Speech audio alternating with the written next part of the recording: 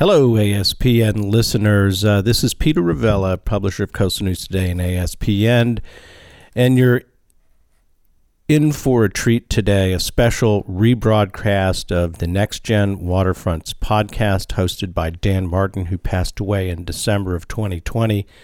We will be rerunning 4 of Dan's shows this month in honor of his life and his contribution to the American Shoreline Podcast Network. Hope you enjoy the show. Hello, this is Dan Martin with Next Generation Waterfronts. I have a special guest today, someone I've known off and on for many years, Mary Ludgin from Heitman. Heitman is our only name. Is your only name, so it's just Heitman. And Mary has done some really interesting research and has kept up on coastal development from a very different perspective, from long-term risk and assessing how we should look into that. And there have been some other good reports on that lately too. But I wanted to talk to Mary about her report. So Mary, can you take a second maybe and introduce yourself? Thanks, Dan. I am the Director of Global Investment Research for a real estate investment company called Heitman. We're based in Chicago. We advise on $44 billion worth of real estate. We own it directly on behalf of clients. We invest in real estate stocks, and we make loans on real estate properties in both the U.S. as well as other parts of North America. We've been investing in Europe since 1996, and we've been investing in Asia over the last decade. Is there some what actually got your interest into, what piqued your interest in coastal, and how would you describe it? I described it as coastal value and risk. Is that? Yeah. How would you describe what your newfound interest is? And it may not be newfound. It's not so newfound. I called myself the Queen of Green for a long time. So I got to the question of climate-related risk from an interest in sustainability. And lots of institutional investors, and that's the kind of money that I represent, so pension plans, sovereign wealth funds, college endowments, and foundations, a lot of them get to risk by having started at the building level, recognizing buildings are the source of something like 2/3 of all our carbon emissions globally. The way my clients have been operating, it began with focusing on how to make their buildings greener or more sustainable. And from there, they got focused, as did I, on making buildings resilient against some sort of weather event. And from there, naturally, we went into the realm of trying to identify the risk that each asset represents.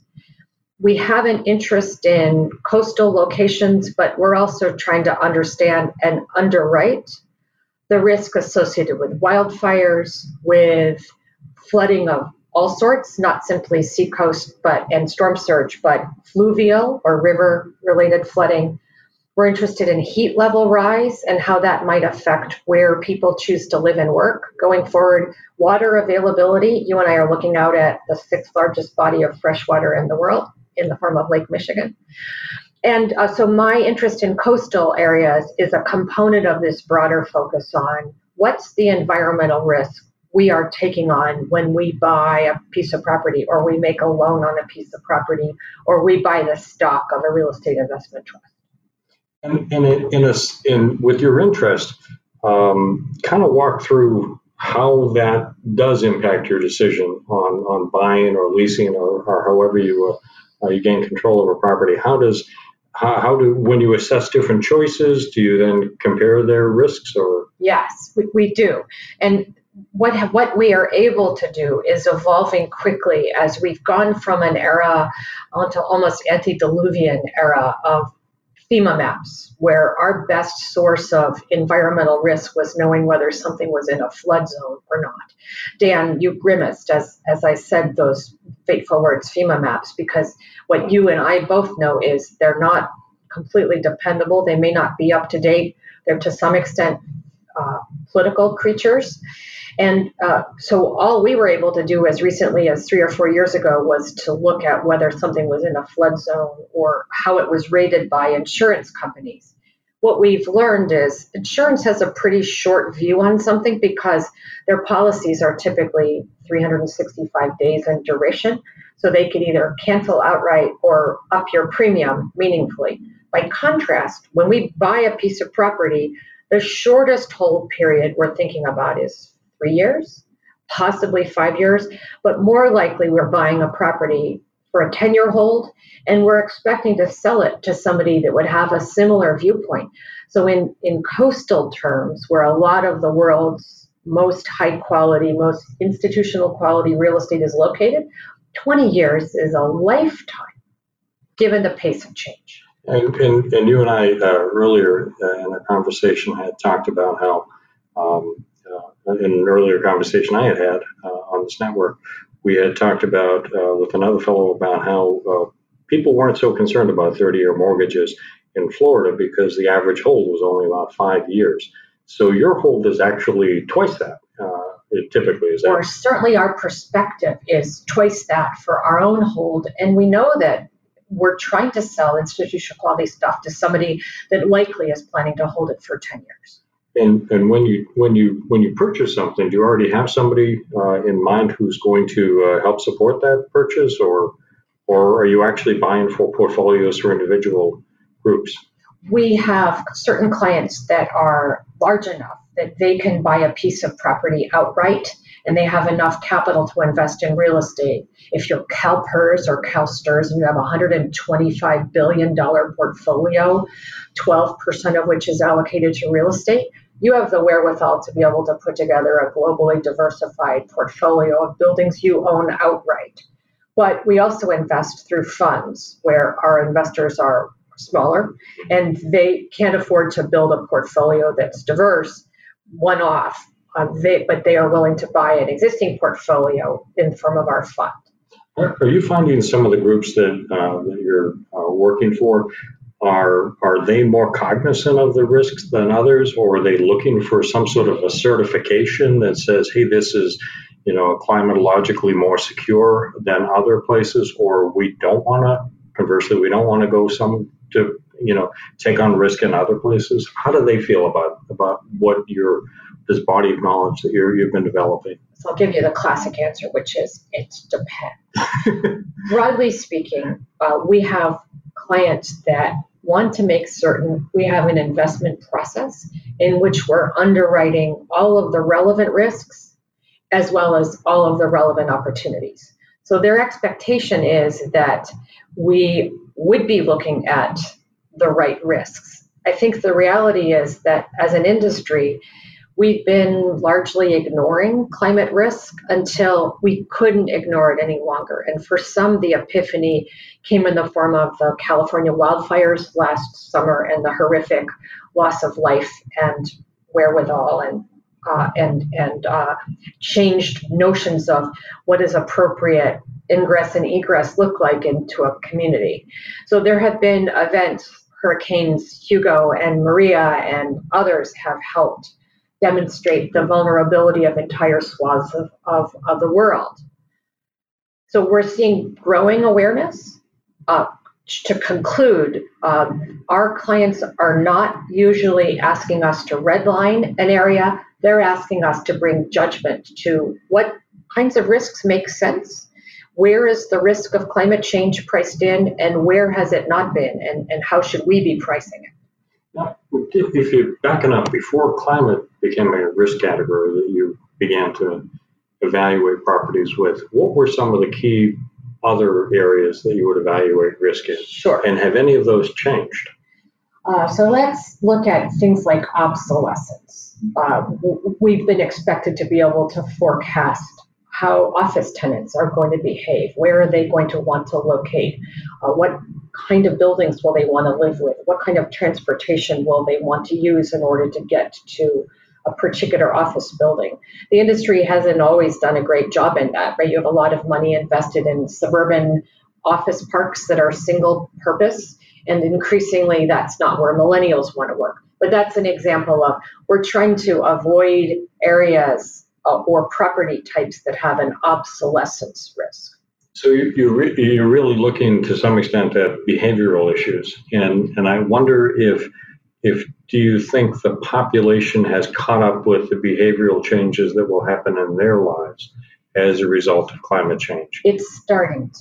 I do believe these gigantic, monstrous storms are a key to changing people's notions, although Florida is still a net gainer in population. Your point earlier about people are only living there for, on average, 5 years is a valid one. You have people moving in who then may choose to move out within 5 years, either because of the heat or the experience of going through severe storms or the run-up to severe storms, aftermath of severe storms. But we are trying to predict how people that rent properties are going to behave. And those include apartment renters, they include industrial renters, they include retail tenants, they include office tenants.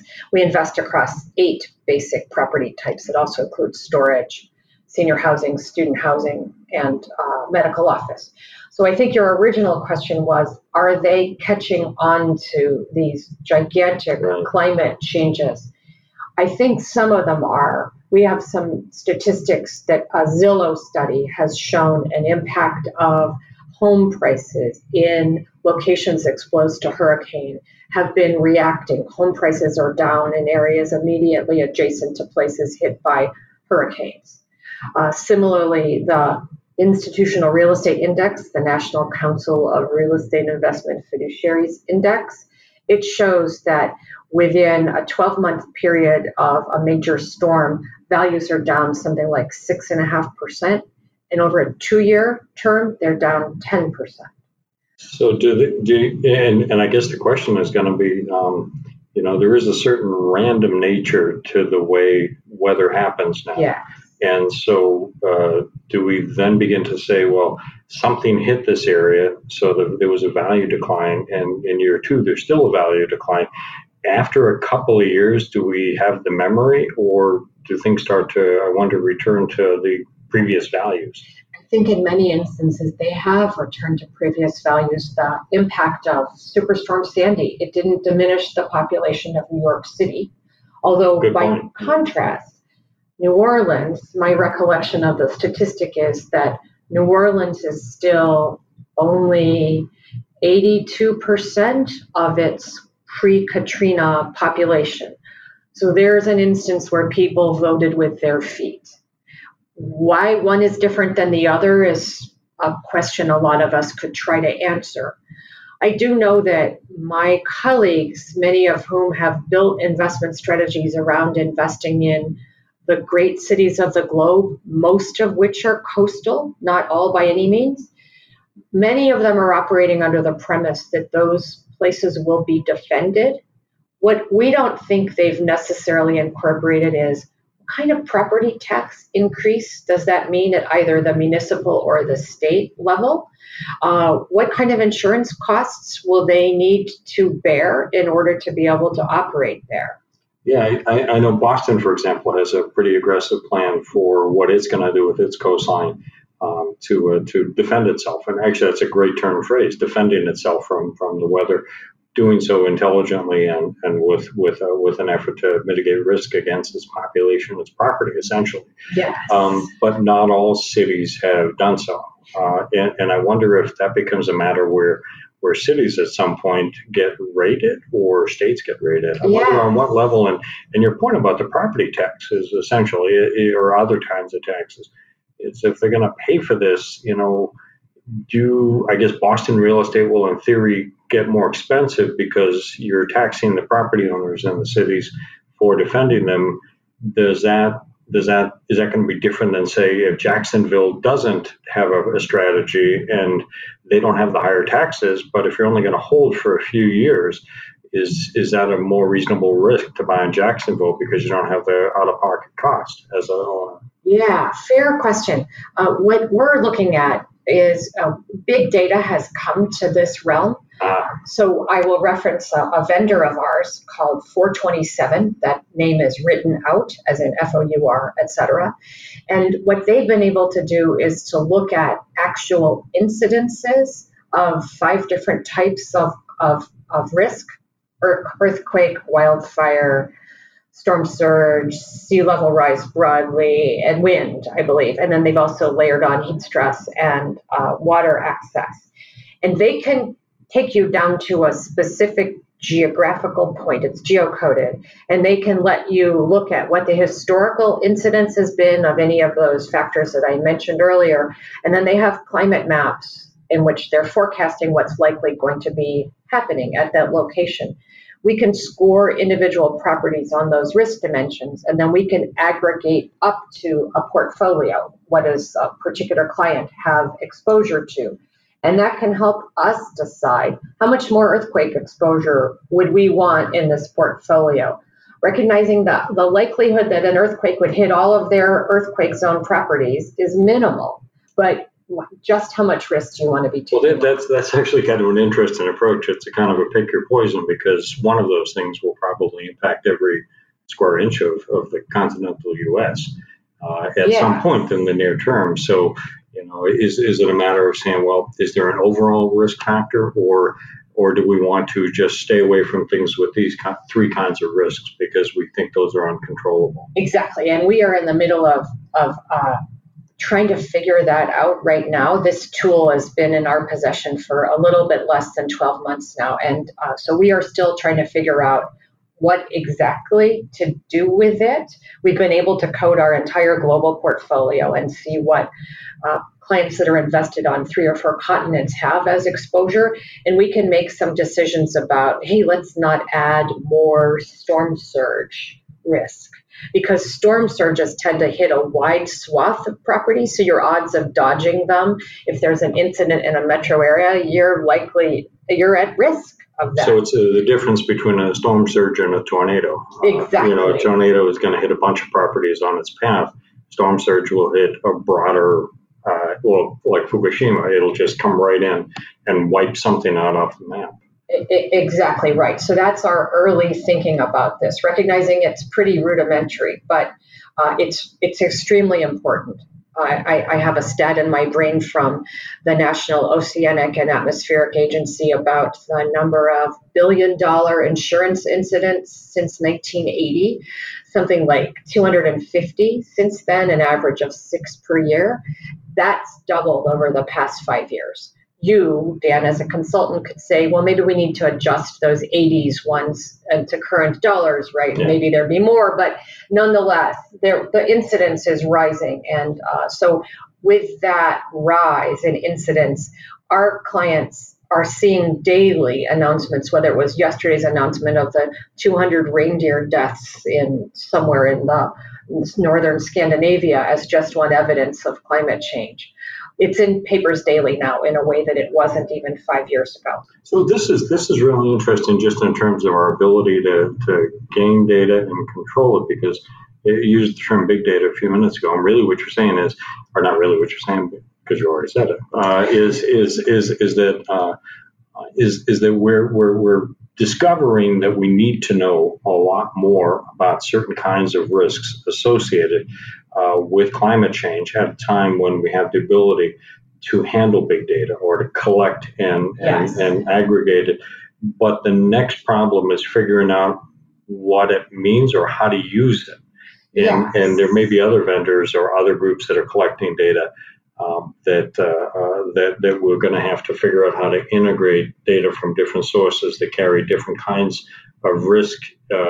And just like, weather system maps, whose algorithms do we think are the better ones? Correct. Because you got to troubleshoot the analysis as well as the data. You are absolutely right. And then I would suggest that the data I mentioned earlier, that's at a point estimate, geocoded information, what it doesn't include is what is the municipality doing to mitigate the risk, or what's been done at the property level to mitigate the risk. So the paper that we wrote that your colleagues saw, it was about the geographical risk. Our next paper, which we're doing with the Urban Land Institute, that we hope to be done with by the end of this year, relates to trying to size the municipal action or reaction to things. Miami, for example, has levied a $400 million bond that was to be applied to doing things to their infrastructure to deal with both storm-related flooding and sunny day flooding, which is an increasing incident across much of the East Coast. Well, I live in a neighborhood that is the highest point in the city of Chicago, and when we were leaving for a trip recently, I opened the back of the car. I'm a proud owner of a minivan, and I pushed the back gate of it. It opened, and the luggage spilled out onto the street, which was a problem. But it was more of a problem because we had some torrential rains that had flooded my street and were maybe a quarter of the way up the lawn. And that was a real lesson for me in that it didn't matter that I live in a neighborhood that's the highest point in Chicago.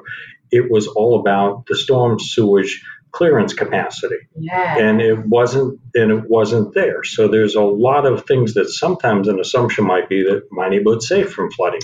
Sure. But because you can't evacuate the water fast enough, it turns out it's not. So there's really a lot of variables involved in ascertaining risk like this. Now, if I say this, as I say this, I'm saying my insurance company, if you're listening, really, I'm only kidding. Only kidding. But could we go back for a moment Sure. to your community of birth, Boston? Oh, yeah.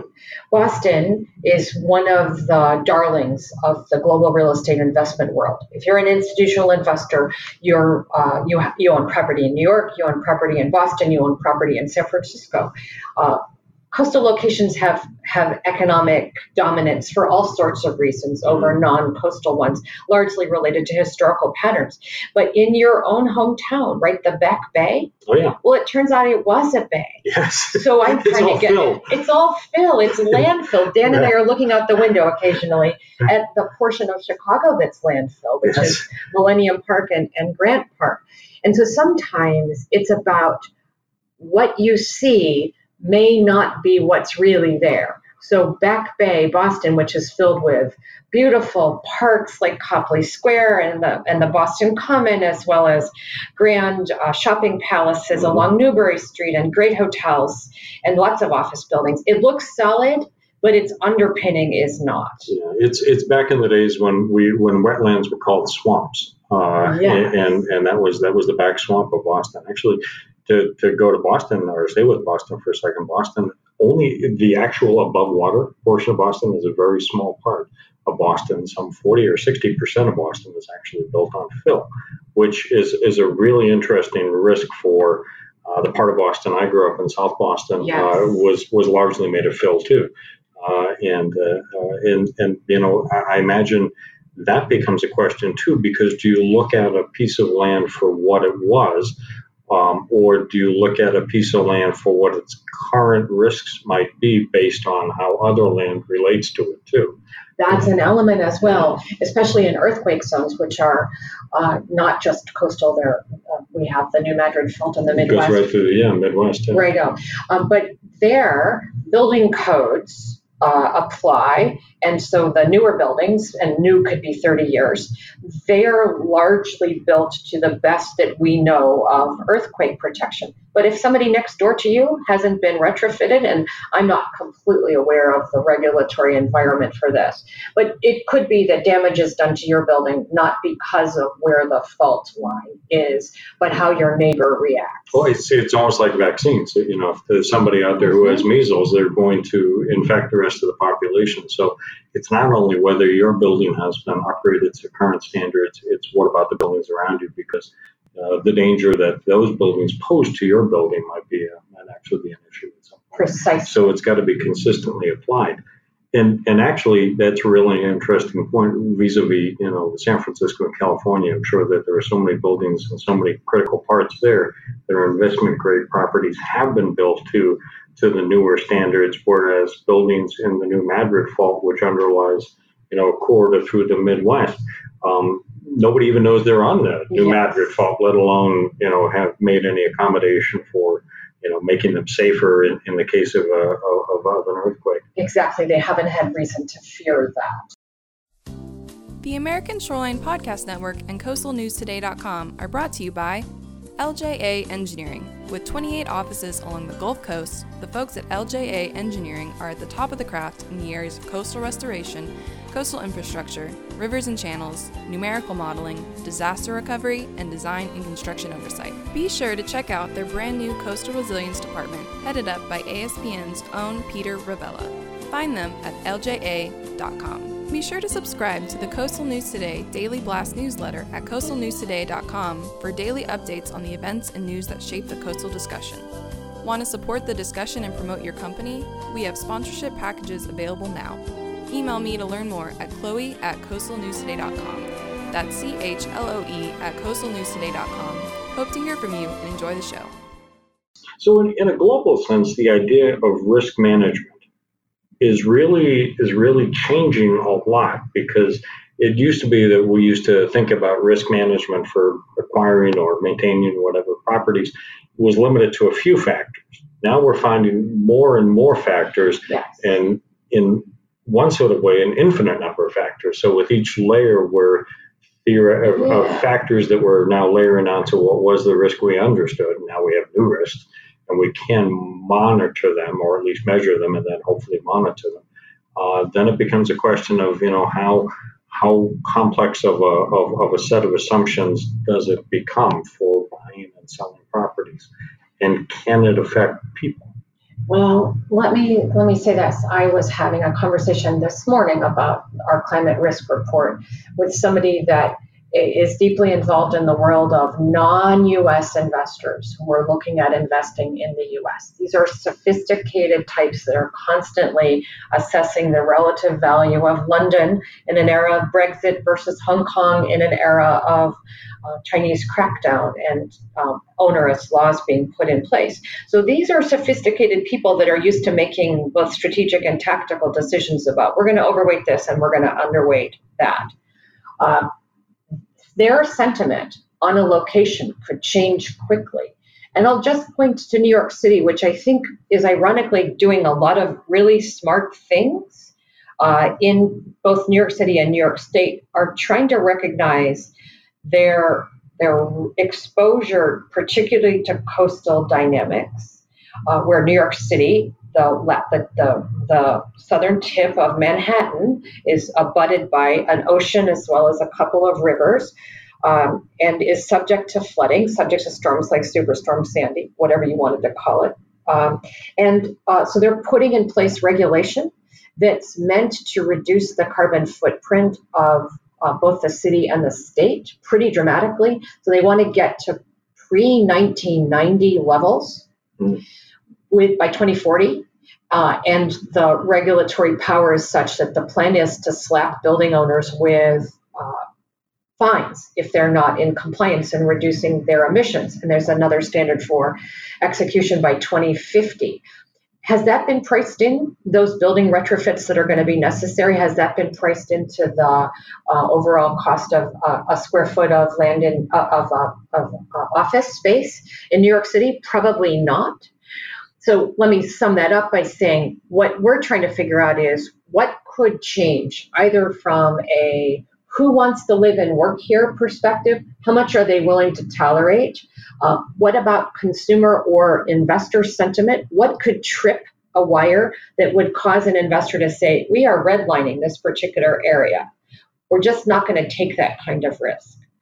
And that could happen quickly. Sentiment can change overnight. It almost, I was going to say something to the effect of, it's almost like you have there are haves and have-nots, and the haves and have-nots are those that have the data and the analysis and know how to invest based on it, and the have-nots who are still, who may believe that they're informed, but are essentially, relative to the first group, shooting from the hip, because they're essentially making their gut.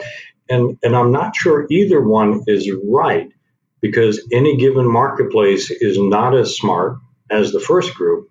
And the second group may actually be better in touch with the short-term values. So how things are buying and selling.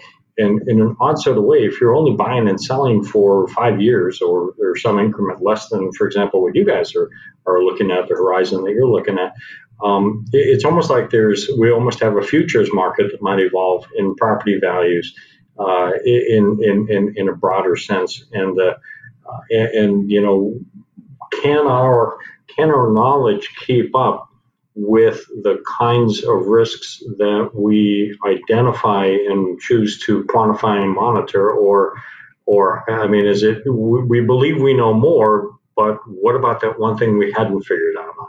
Yeah, you're raising a fair question. One of the methodological. It's a very nihilist argument. I'm sorry, guy. on a Friday afternoon, yeah, a sunny day on a Friday afternoon. One of the elements of how we did our climate study was an interview with other institutional investors to try to figure out how they're responding to climate risk. And when I presented the findings to the group ULI that we coordinated with in writing this piece, many of the investors in the room said, "Hey, this is we think it's going to happen, but it's not going to happen during my 3-year hold or my 5-year hold." Well, they're making an implicit bet that it's not going to occur during that period. And but if you keep betting, but the probability is the same in year 1 as it is in year 10 for many of these risks. I think it is. Yeah, I do. So they're taking a risk even though they believe it won't happen. Correct. Or they're implicitly assuming that there will be defense of the locations in which they're investing, and that their cost structure, the investor's cost structure, will not be changed by that. I think just to point out one of the population dynamics that anyone in the U.S. That looks at who moves where and why is observing is a migration from higher tax states to lower tax states, particularly as baby boom members are looking at retirement options. Well, some of the lower tax environments are among the most exposed to climate risk. And so it could be that what the Illinois couple thinks they're getting when they move to the hill country of Texas may be quite different than what they actually get. Might be hotter and might be more expensive. And with that, certainly we've already seen the halfbacks from Florida, people that were driven out by the heat and moved to Asheville, North Carolina. Or the Piedmont region of Tennessee or something like that. Correct. So there could be lots of halfbacks. And Texas has eaten the Northeast lunch for many decades in offering a more business-friendly environment. But it could be that they simply have to change how they pay for their infrastructure. Well, you know, one observation I make based on the comments you just made would be that you're sharing your data with the ULI and other investors through that mechanism is really laudable, because I think, you know, for people who care a lot about this kind of risk understanding, such as you, it only benefits you even if everybody thinks about it too. Yes. Because you want to be sure that these value issues are baked into real estate that you're thinking of investing in, so that it isn't a case of where you're not willing to pay for something because risks you understand, but you don't want somebody else to not understand those risks because you want them to understand that this is not a cheap piece of property or an expensive piece of property. I guess what I'm thinking is for true, you know, information to be of value, it's got to be widely understood in the marketplace. And that's going to be interesting because everybody still doesn't quite agree on the importance of the information. I think that's completely fair. At the same time, I do think in real estate, there's often been a feeling that you might possess data that somebody else doesn't have, and that gives you an advantage in the marketplace. The opposite seems to be what's playing out right now, where when I propose this to long-term investors, some of them have said, if we underwrite taxes to quadruple, or we underwrite insurance costs to quadruple, we won't be able to succeed in buying a piece of property because the market isn't underwriting that. So maybe your earlier point was what we need is a shared notion that these indeed are risks that need to be priced in. What I would tell you is it doesn't appear as though that's how certain types of real estate is being looked at now. To get to the topic of your podcast, the coastal one, it's the world's richest real estate. Just use the U.S. coastal real estate.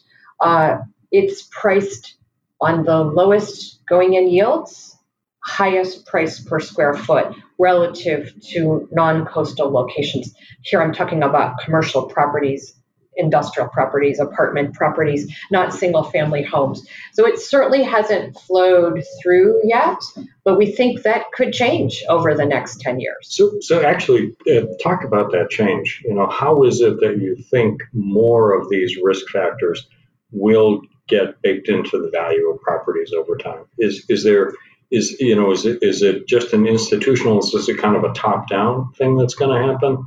And you're right to exclude single-family homes because that's a totally different marketplace. Sure. And this also comes to the idea of a category that's near and dear to me, which is leisure real estate. Resorts and all the assets that are along everything from water parks to zoos to aquariums and all the other fun stuff. How will that? Well, some of that is not actually investment grade, so that would be in the other category. Yes. Well, I'll tell you, one of my dear friends in the industry, the real estate research industry, owned a piece of property in St. John. It was a condo, and it was pummeled by some hurricane along the way. And he extracted from that, always rent, never own.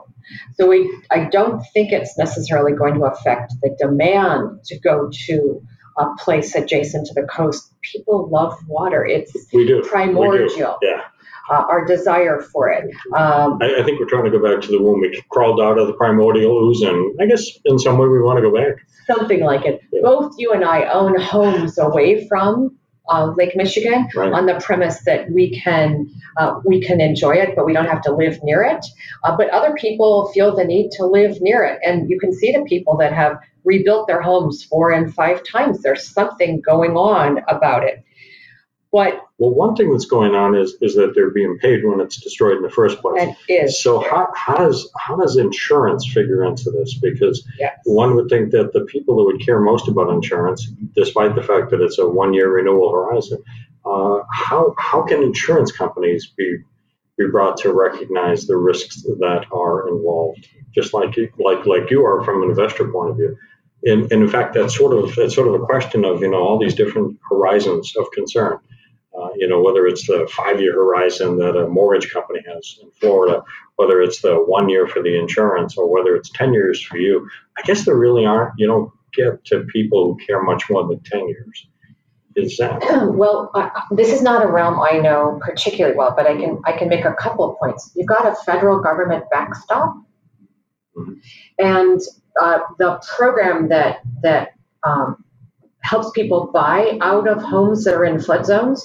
I think there's an extremely long waiting list for that. So you have people that are in homes they may wish to be out of, but their equity is sunk into them and they haven't been able to get out. And then another storm could hit and they find themselves able to access dollars that allow them to rebuild, but not to exit. And that seems to be a bit of a catch-22. So a broad policy change for populations like that would possibly have a sweeping implication for the market. If things changed and people were able to exit, yes, who choose to or want to exit, then that might be a signal to real estate around them. Correct. So to some point, the question is, when do markets influence one another, yes, even though they're separate and what drives the markets are different factors. That's a really interesting observation that if the federal government, which can make sweeping changes and stuff like that, were they to do that, that would be, and would that I suppose would be good not only for those people, but it would be good for people in general wanting to better understand climate factors, and begin to, if that's happening there, what does that mean for me here? Yes. I think from the U.S. perspective, there are swaths of the U.S. that are experiencing the climate migration, climate refugee status. The New York Times piece just the other day on the extreme flooding in a swath of Mississippi, where just days ago, and we're in August now, just days ago, they passed the flood stage for the first time since the floods occurred in March or April. Never experienced it before. So I think things are dawning on people that what they thought they knew about seasonal weather patterns may not be indicative of what the future is. Yeah, and the idea of human knowledge being something that we act on, when sometimes human knowledge is so transitory that it's a lifetime or less than a lifetime, and the decision makers aren't necessarily at the older end of the spectrum. So younger people will be making choices not based on very much. I think there really is kind of an interesting problem now where a lot of people will go up and down saying that they can't stand climate change or don't believe it, just as they may not like Obamacare, but it turns around and they like something called the ACA. And they care about pre-existing conditions, but darn that Obamacare! What a mistake that is, and what a ripoff that is. So I think we may be entering an age of doublethink, or our new vocabulary to describe situations that allow people to jettison their old vocabulary describing the same situation and accepting a more common vocabulary that we all now will share. Just words matter, and it'll be interesting to see how we change talking about this, because you're describing a lot of states that are red states, and traditionally they've been states that have not cared about climate change. For sure. And when I'm speaking with disparate audiences, I often try to say, whatever the cause, the incidences of extreme weather appear to be rising. And that's my way of making certain that the audience won't tune me off and shout, it's just weather, it's not climate change. But it doesn't. Have you had people shout that, or bring that up, say, oh, it's just weather, it's not here to stay? 5 years ago, a dear friend whose politics I do not share said, he's a former farmer, he's from a farming community, he said it's just weather. But I'm not hearing that today other than from the White House. So there kind of is a public reckoning that's going on. Reckoning's too strong of a word. There's a public change and a sea change, if I get to use that. There's a sea change in the way people think about what's going on, about the reality of the world about us. And now the question is will they accept the kinds of analyses that you've been doing and that these other groups have been doing? Yes. Because I know 15, 20 years ago or 30 years ago when I started looking at demographic data, we used to have to look up census books. Now I just hit a few keys and Esri tells me how many people and what their characteristics are in a certain area. So you would foresee a future where people would look at a site and consider it just as we can now consider Esri in just a short period of time and say, oh, the risks are A, B, C, D for the 5, or E for the 5 areas that you mentioned earlier. Yes, and where people will start to doubt that their eye alone gives them insight. I'll use an example there. We own a residential community near to Frank Lloyd Wright's Taliesin in Scottsdale, part of suburban Phoenix.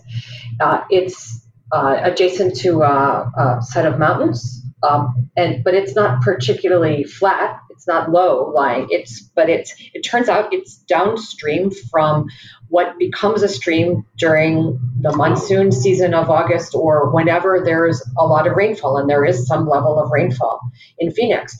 So we saw its profile from a climate risk perspective, and it scored highly on flooding and dismissed it initially and said this must be just a mistake. Turns out that in the areas of rain, rapid runoff of water occurs adjacent to the property. Property turns out to have been built to accommodate that. The electrical systems are above the ground floor and other things that you do as part of hardening a building. So somebody acknowledged this earlier on. We didn't have to underwrite making building changes as part of an investment in the building. But it alerted us to something that our naked eye wouldn't have picked up on. And I guess, just looking at this new tool that you have for assessing properties, or at least beginning to assess properties for purchase, I would guess you're going to use the rearview mirror too and look back at properties you have purchased and say, hey, did we pick up something with a risk that we didn't see that was to our naked eye, but now we need to think about whether we want to keep it or whether we want to to send it back to the marketplace, and we want to be able to send it back to the marketplace at a good return. So we're not necessarily going to, talk about it. It's like when you buy a house in a lot of jurisdictions, you have to sign off and say, nope, there's no lead paint here, or something like that. But until the marketplace begins to obligate in the transaction of properties that you admit or that you are upfront about shortcomings to the property, that I guess we won't really see the full valuation of that. And that's different marketplace, of course, with residential versus institutional grade single family houses. Yes, we're not being asked to disclose at this point. At some point that will come, and the New York City regulatory environment is an example of instances where disclosure about true energy costs, that's now mandated. And so that allows a prospective tenant or a prospective owner to line their building up with competitor buildings and identify, is this a building that's effectively obsolete from an energy perspective? And the next owner would need to retrofit, to change out the chillers or whatever, put in solar panels, tighten up the windows. Well, we did that with cars, though, where we used to run unleaded gas. Now there isn't a car in America that can't run on unleaded. Yeah. And so we've made those kinds of changes in the past. So it's just a question: did you price that in? That expense of conversion, or the fact that nobody wanted to buy a car that could only take leaded gas any longer? Did somebody price that in, or is that an unexpected and unpleasant surprise? Well, to some extent, and this is within my memory, so I should know this, but I suspect what happened was, the average age of a car is probably something under 10 years. Yeah. So they basically said to the auto industry, over this 10-year, we'll say, time horizon, all of your new vehicles must be that. And because gas stations won't be selling leaded gas, or very rarely will they, then people who have those vehicles will gradually retire those vehicles.